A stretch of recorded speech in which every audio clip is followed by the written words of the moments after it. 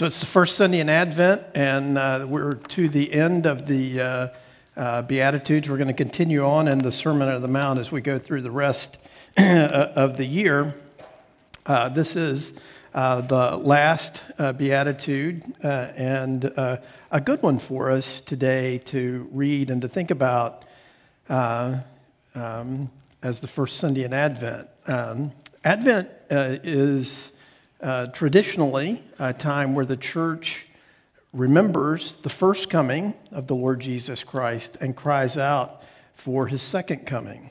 Nobody cries out for the second coming of Jesus like people who are persecuted.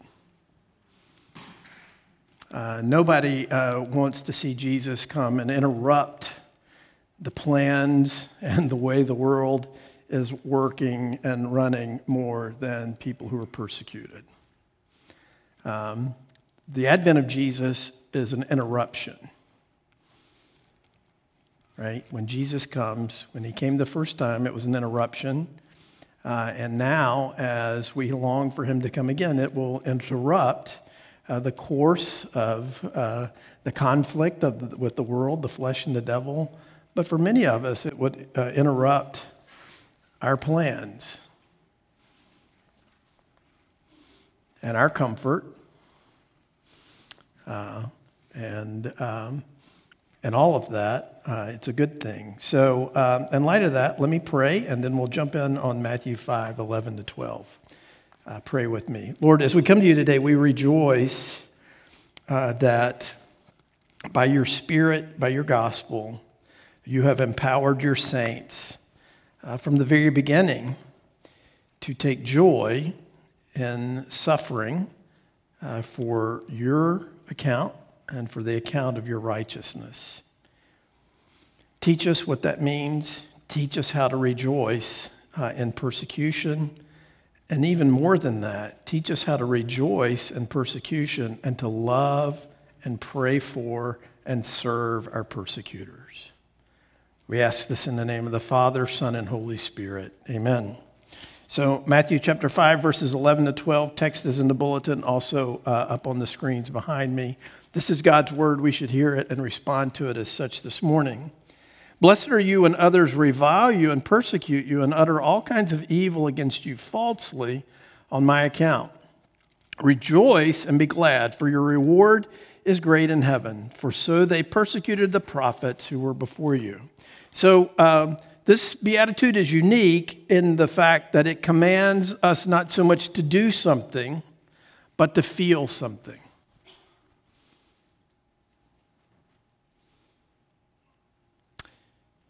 And I say that because for many of us, feelings are hard to come by. And for many of us, feelings is all we have.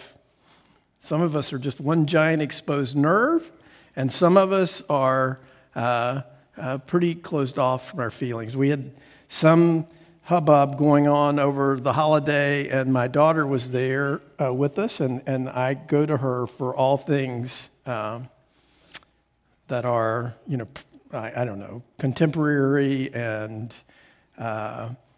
feminine and all that kind of stuff. And I said to her, tell me how to feel about this particular thing.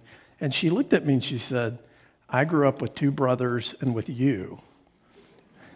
How do you expect me to know anything about feelings? Yeah, point taken, sweetie. I don't know whether to be encouraged or discouraged by that. So she let me have that, right? But what Jesus says here, and Luke, I'm going to put my notes up here, is for us to rejoice. And rejoice, that's a church word, right? One we're familiar with. But he says rejoice and be glad. I mean, he doubles down on that when you are persecuted on the account of Jesus Christ, and as he said last week, his righteousness.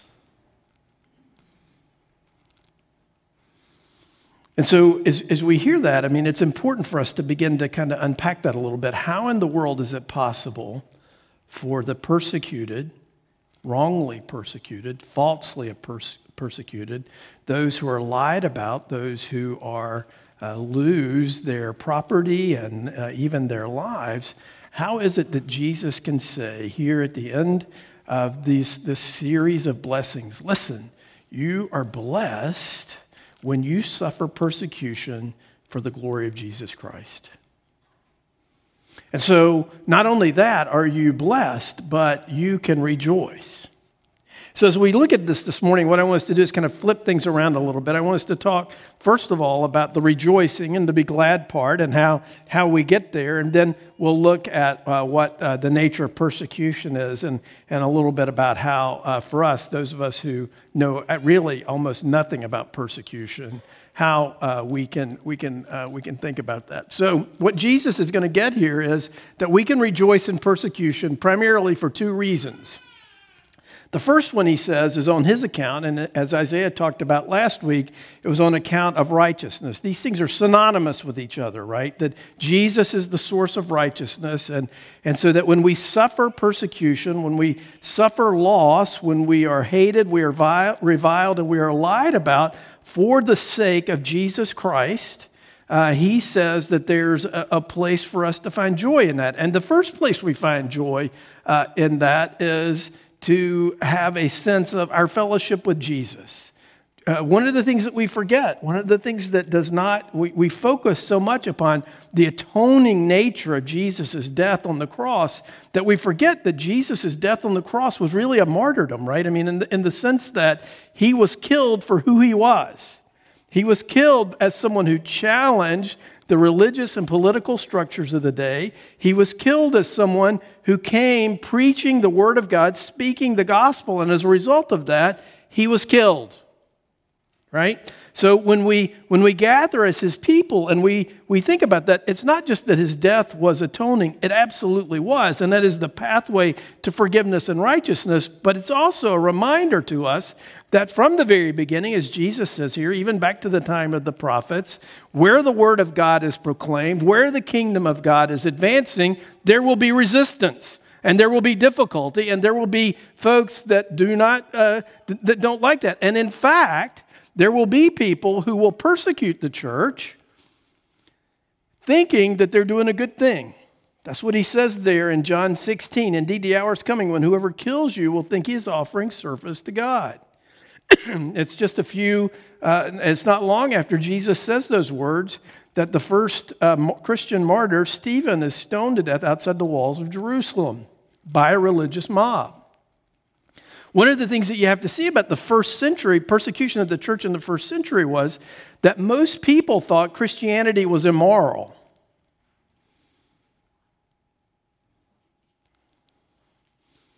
That they believed it was bad for the society and the culture. That they believed that Christians did a lot of things that hurt certainly the economy and certainly the kind of the cultural cohesion. And so they were persecuted for that. Because people believed that what they stood for and what they did was wicked. Even as there were clear things that the church did of serving the poor and the weak and the dying and the infirm. Nevertheless, that's what people did. And they felt like that the church was a negative institution in the society and the culture. Next slide. But also what we see here is that there's a deeper and even a greater reason for there to be rejoicing when the church is persecuted. We read in Revelation, that great series of those seals being opened. Well, when the fifth seal is opened, we saw this. John says, I saw under the altar the souls of those who had been slain for the word of God and for the witness they had borne. They cried out with a loud voice, O sovereign Lord, holy and true, how long before you will judge and avenge our blood on those who dwell on the earth? And then they were each given a white robe and told to rest a little longer until the number of their fellow servants and their brothers should be complete, who were to be killed as they themselves had been.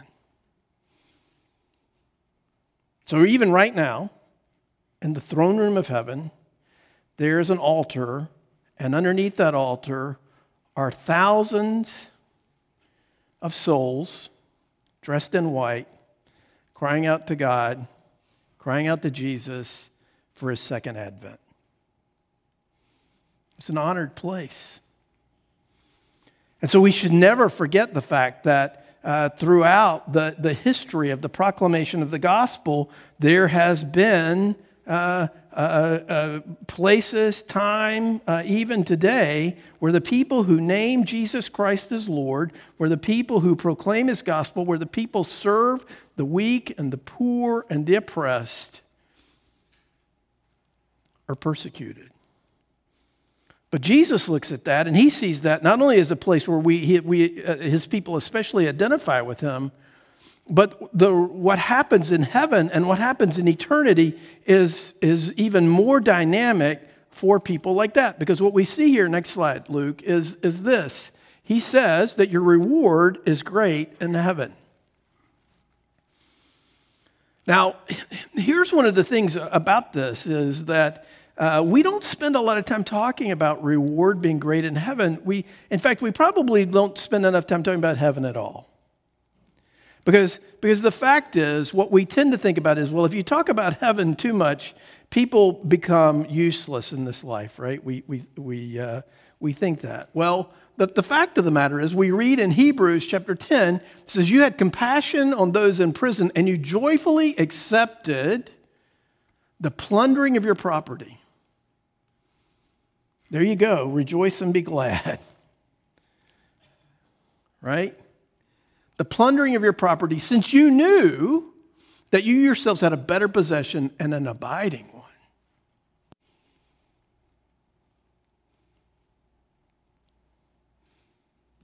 What is the dearest thing you own? Is it a stock? Is it a vintage car? Is it a piece of silverware? Is it a ring or a necklace or a set of earrings? How about a pair of plaid pants? Right? Now, plaid pants, that's a really stupid thing to hold dear, isn't it? But I hold these dear. I do. I love my plaid pants. I look forward to Advent and Christmas where I get to break them out and wear them. Because once you hit 60, you don't care what people think about the way you dress, and so you do what you want to do. I love these pants. It would upset me when I went to get them out of the closet this morning, I thought, Lord, please don't let the moths have gotten to my pants while they've been hanging in the closet for the last 10 months. It's a dumb thing, isn't it? That somebody could be that attached to their pants. Well, it's a dumb thing that you are attached to whatever it is you're attached to. Just as dumb. Just as dumb. Because if you're in Christ, there's something better. Something much better that lasts forever. Do you believe that? You see, Tim Keller says this, what you do today is shaped by what you believe about tomorrow. In other words, what you think will happen after death affects how you live now. Right? So the fact is, if I am moved to be generous, if I am moved to suffer, if I am moved to do something, it's not wrong for me to think, my Lord told me that great would be my joy and great would be my reward in heaven. And that reward, it's not like I'm in some kind of competition. It's not like you're running for student government president or something like that. It's not that. But the reward that you have is greater glory for your Savior. Greater glory for the kingdom of God. And so that you are so motivated and moved by that because of the work that Jesus has done for you, that you are willing to live this life like it is, temporary, weighed down by sin, affected by suffering and death. So that what we know is, and what we lean towards is, what he says, that you have a better possession and an abiding one. So what Jesus is saying to us is, if you believe that, if this is true, if you take me at my word on this, then the Lord can pry your fingers off these things that we think without them, life not be worth living. And instead embrace the richness, the power of the promise that he gives us because he has overcome the world on our behalf. So it's a great promise, right? And obviously, this when you are persecuted or when you are suffering because of the fact that you believe Jesus is Lord, what's going to give you joy? Well, the thing that's going to give you joy is to know that Jesus suffered, but more than that, Jesus awaits you in heaven. We have that great picture, right, of Stephen when he is dying and he looks into heaven. He doesn't see Jesus seated at the right hand of the Father. He sees Jesus standing. Commentators make a lot about this. Why is that? I don't know, but some speculate that Jesus is standing to greet him. What a compelling picture, right? That your Lord would stand and welcome you into his kingdom forever. Next slide. But here's the thing. If you want to know more about what the reward is that awaits us, especially the persecuted church, Jesus has just spent the first part of this sermon, these Beatitudes, describing to us what the kingdom of God brings. He says that we will see God. He says that we'll be shown mercy. He says that we will be identified as a part of God's family. Keep going. That we'll experience God's comfort. That we will be co-owners of the whole world. And that we will be satisfied with personal and universal righteousness. You see, that's all the things that Jesus has been saying as he outlines for us these Beatitudes. And so he wants us to hear this and to understand that his heart is passionate towards those who will suffer and maybe even die as a result of their proclamation, of their identification with Jesus Christ. Now, let's ask the question then. We have that great promise, we have that great hope, and we rest in that. Even as today, there are places all around us and in the world where Christians are incarcerated, Christians are punished, Christians are even killed for maintaining a faithful witness. But what about us? What about us? What about the vast majority of the people within the hearing of my voice have never really been persecuted? And I said this at the early service, and I'm not making light of this in any way. But people have asked me in the past, like, America is going down the tubes, and, are they going to come after us and persecute us? And I don't know, maybe, probably. Well, what do you think is going to happen? I'm like, well, I guess we'll lose our tax-exempt status. And people are like, And I've thought about that. I love my tax-exempt status. I am, after all, a religious professional, but I picture standing before Paul the Apostle and saying, hey, brother, I see you're suffering. We lost our tax-exempt status as he holds his chains up for me there to say, yeah, there you go. I'm like, well, I'm an American, see, and this matters, right? So dumb. It could get worse. It might get worse, and I don't mean to make light of that, but the fact of the matter is what we have to see that is going on here is something that probably needs to challenge us a little bit about how we might experience persecution. Next slide, please, Luke. So if you live your life as if Jesus is Lord, sooner or later, you will experience some sort of conflict with the world. The early church, the first century church, was persecuted largely because they would not say Caesar was Lord. Now, they were good citizens, right? What did Jesus say? Render unto Caesar those things which are Caesar's, render unto God those things which are God's. But the fact is, if Caesar demands something that only belongs to Jesus, then the church had to say, no, we won't do that. We won't go there.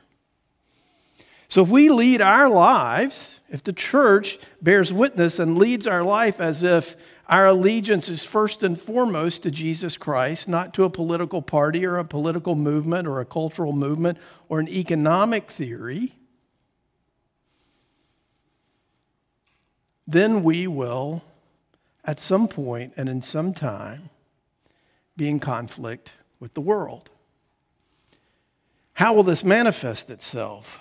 Well, I think it will manifest itself, as James says in chapter 1, verse 27, religion that is pure and undefiled before God the Father is this, to visit orphans and widows in their affliction and to keep oneself unstained from the world. Now, here's the thing that happens with that, right? I mean, one of the things, we read that verse, and one of the things that tends to happen to us, depending on kind of where your orientation is this morning, you like one side of that verse more than the other. You're like, I'm going to keep myself unstained from the world, and I'm going to make sure all my friends do too. Right?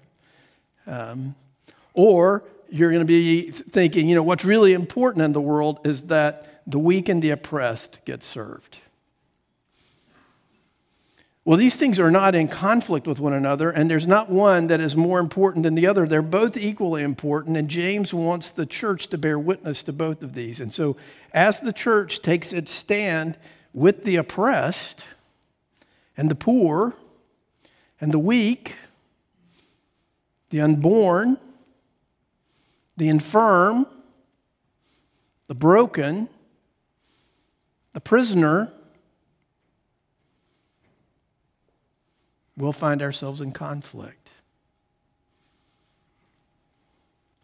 And if we say that Jesus is Lord, and he says how we view our money, how we view our spending, how we view our consuming, if Jesus has the right to tell me how to live my life because he is Lord, then he has the right to look over my shoulder on those things, and even to say to me, he has the right to tell me who I sleep with.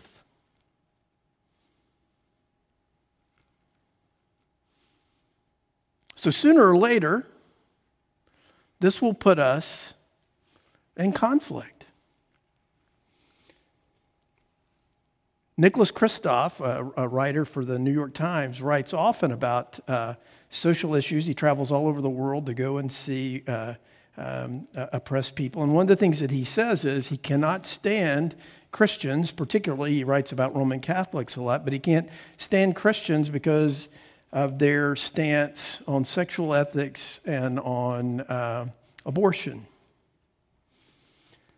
But he has to admire them because in conflict zones all around the world, the last people to leave, in fact, people who stay until they're dead, are Christian missionaries, often Catholic nuns. And it makes him wonder, what's going on there? You see, there's a powerful witness there that goes on where we stand. We don't identify ourselves with any particular political movement. We don't really identify ourselves with a particular economic theory. We don't identify ourselves with it. We identify ourselves first and foremost with Jesus. And there's going to be some overlap with that about some parts of the political world, wherever they are on the spectrum. But our allegiance isn't to any of that. We belong to Jesus, and Jesus belongs to us. Right? But really, you know what? The truth of the matter is, the spirit of the age today is not so much, and where we will find ourselves in conflict and difficulty, honestly, in my humble opinion, and I am a pastor of a small church in a small town, in a small place. So this is just my opinion about this. But I really think the conflict that we will experience against the spirit of the age, which is much among us, frankly, is that we say Jesus is Lord, but we live and we swim and breathe and eat in an ethos that says, I am Lord. Even Christians. right? And so as we begin to say, you know what, Jesus is the one who has ultimate authority over me, then that will put us more and more and more in a situation where we are in conflict. But the great news about this is a culture, a society, a church that says, really, I'm Lord, that what's important is me finding my own way in the world. What's important is that I become self-actualized. What's important for me is that I am happy and I am fulfilled and I am satisfied in life. By the way, there's not much room for persecution in that vision of life. But the fact is, if we put ourselves in a position to challenge that, we have a way to tell the world, to tell our brothers and sisters in the church who live like that and one another to get off that treadmill.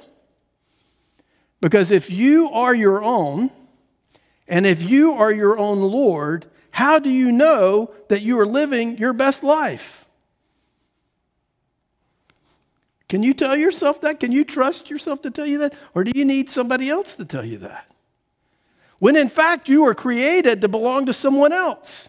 And that true freedom, true joy, true happiness is found belonging to your Creator, Redeemer. And that is the thing that drives and shapes us. And insofar as we believe that, and insofar as we take Jesus' word at that, then there's a spiritual dynamic at work in people like that enables us to do something that is even crazier than we might imagine. And that is that it puts us with the ability to be in conflict with the ethos of the world and to love that world. To be world affirming. In the sense that we say, God so loved the world that he gave his only begotten Son. And that true joy, true rejoicing, true gladness is found in coming to the end of ourselves and seeing that we belong first and foremost to Jesus. Because I think for most of us, that the fact is that we think our own comfort, our own self-expression, our own autonomy really is our Lord. And that is a terrible prison. That prison is worse than any prison you might be in because you follow Jesus.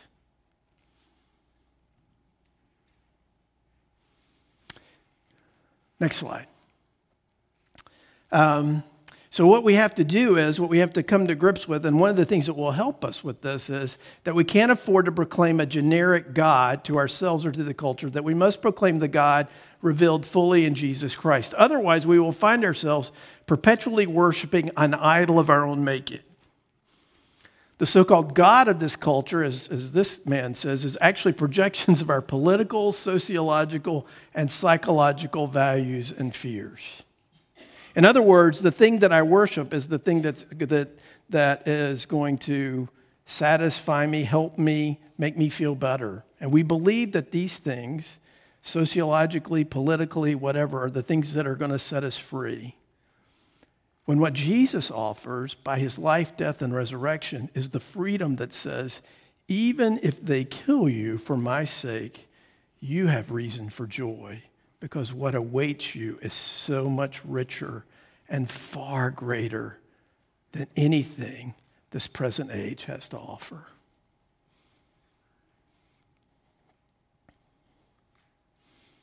The hope that we have today, as Kevin prayed earlier about the fact that we can go to our death and go to judgment with our heads held high, is even greater when we know that what Jesus says to us is, well done, good and faithful servant. You were faithful over a tiny bit. I will make you Lord over much. You see, that is the animating feature that Jesus wants us to rest in today as we proclaim and as we struggle to believe that he is Lord and not we ourselves. And so he gives us this meal. where we come together and we proclaim his death. Hear these words, for I received from the Lord what I also delivered to you, that the Lord Jesus, on the night in which he was betrayed, took bread, and when he had given thanks, he broke it and said, "This is my body, which is for you. Do this in remembrance of me." In the same way, also he took the cup after supper, saying, "This cup is the new covenant in my blood. Do this as often as you drink it in remembrance of me. For as often as you eat this bread and drink the cup, you proclaim the Lord's death until he comes." Would you pray with me, confessing our sins using this Puritan prayer? Lord Jesus Christ, by your steadfast love and atoning sacrifice, you took our place and proved yourself to be the friend of sinners. You were punished that we might be pardoned, and broken that we would be made whole. In your resurrection, you demonstrated your power over death and secured our future, triumphant, redeemed, and blessed eternally. While we await your return, we confess that we have been faithless and anxious in heart. In our restlessness, we have sought peace for our souls and a salvation of our own making. Apart from you, we find ourselves dangerously proud, alone, and worn.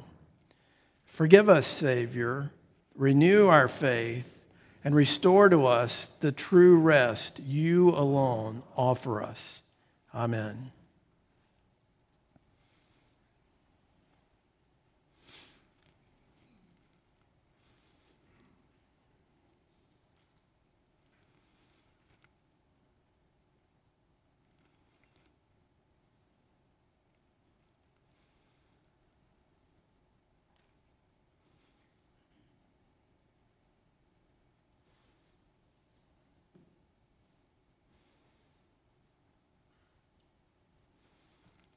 Brothers and sisters, hear these words of encouragement. Sing aloud, O daughter of Zion. Shout, O Israel. Rejoice and exult with all your heart, O daughter of Jerusalem. The Lord has taken away the judgments against you. He has turned away your enemies. The King of Israel, the Lord, is in your midst. You shall fear disaster no more. The scriptures tell us on the night in which he was betrayed, the Lord Jesus took bread and he broke it, just as I do now, ministering in his name, and he gave it to his disciples. One of the things that we have to recognize about ourselves and about the table is, and it's an interesting thing that we confess our sins before we come, and we make confession of sin a part of our worship every week, is this confession of sin is a great confession of sin. It really is. But one of the things that you have to recognize about it is it's not all that true. Because these are some sins, yes, that we gladly participate in. But there's a bunch of other ones that we participate in that we haven't confessed here. And there's a bunch of other ones that we don't even know we're doing. Just because we swim and move in a world that is full of sin. That it's the world, the air we breathe, the water we drink, the food we eat. I hear people say sometimes, they come to me for counseling and they say, I need you to help me see my blind spots. Well, by definition, you can't see your blind spot because you're blind. Now, maybe I can point it out to you, but the fact is, for most of us, most of the time, most of the things, we don't even know we are blind to these things. And you know what? Jesus knows that about you. He knew that about you when he came. And he knew that about you when he died. And he knew that about you when he raised you from the dead. And he will know that about you when he welcomes you into his heaven.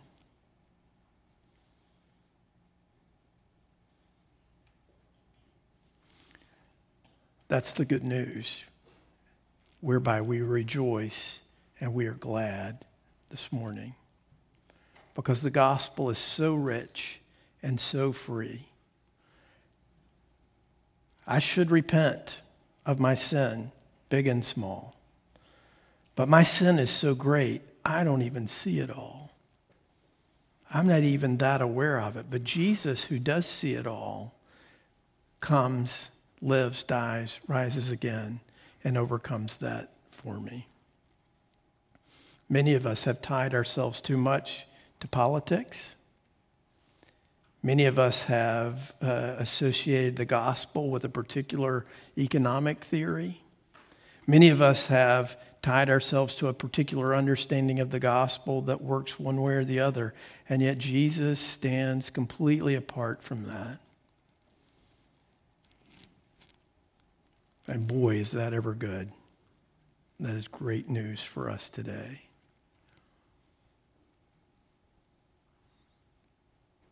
Jesus Christ is the hope of the world.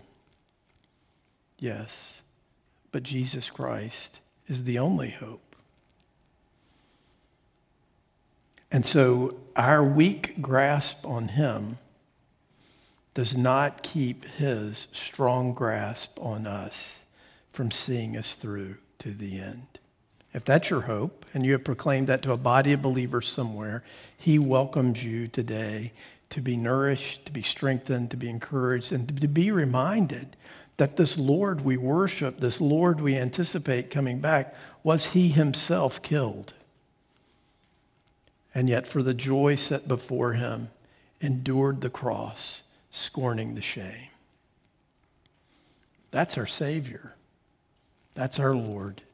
That's our hope.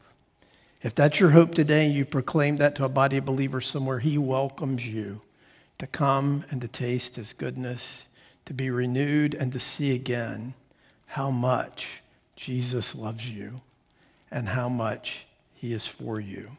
As the elders come down front, let me just tell you a couple of things to keep in mind as you come forward. There are instructions in front of each one of the sets of trays that tell you that all the bread is gluten-free. Some have juice, some have wine. If you're new here with us, visiting with us, what you'll find is 2 cups, one with juice on the top and one with a tiny little wafer of gluten-free bread underneath that. On Monday night, the elders met, and one of the things that we talked about was, as we're masked up here talking to you, that the elders want to say a word of blessing to you as you come forward, that Jesus loves you, that he's for you, or whatever their particular thing is. And they're afraid you can't hear them because they're masked up. So if you see an elder shouting at you through his mask today, he is not rebuking you because you are in the wrong line. He is doing that to try to communicate to you that Jesus is for you and that he loves you. Once everyone is served, we will take the bread and the cup together. If you need to come forward and take it back to your family, you're welcome to do that.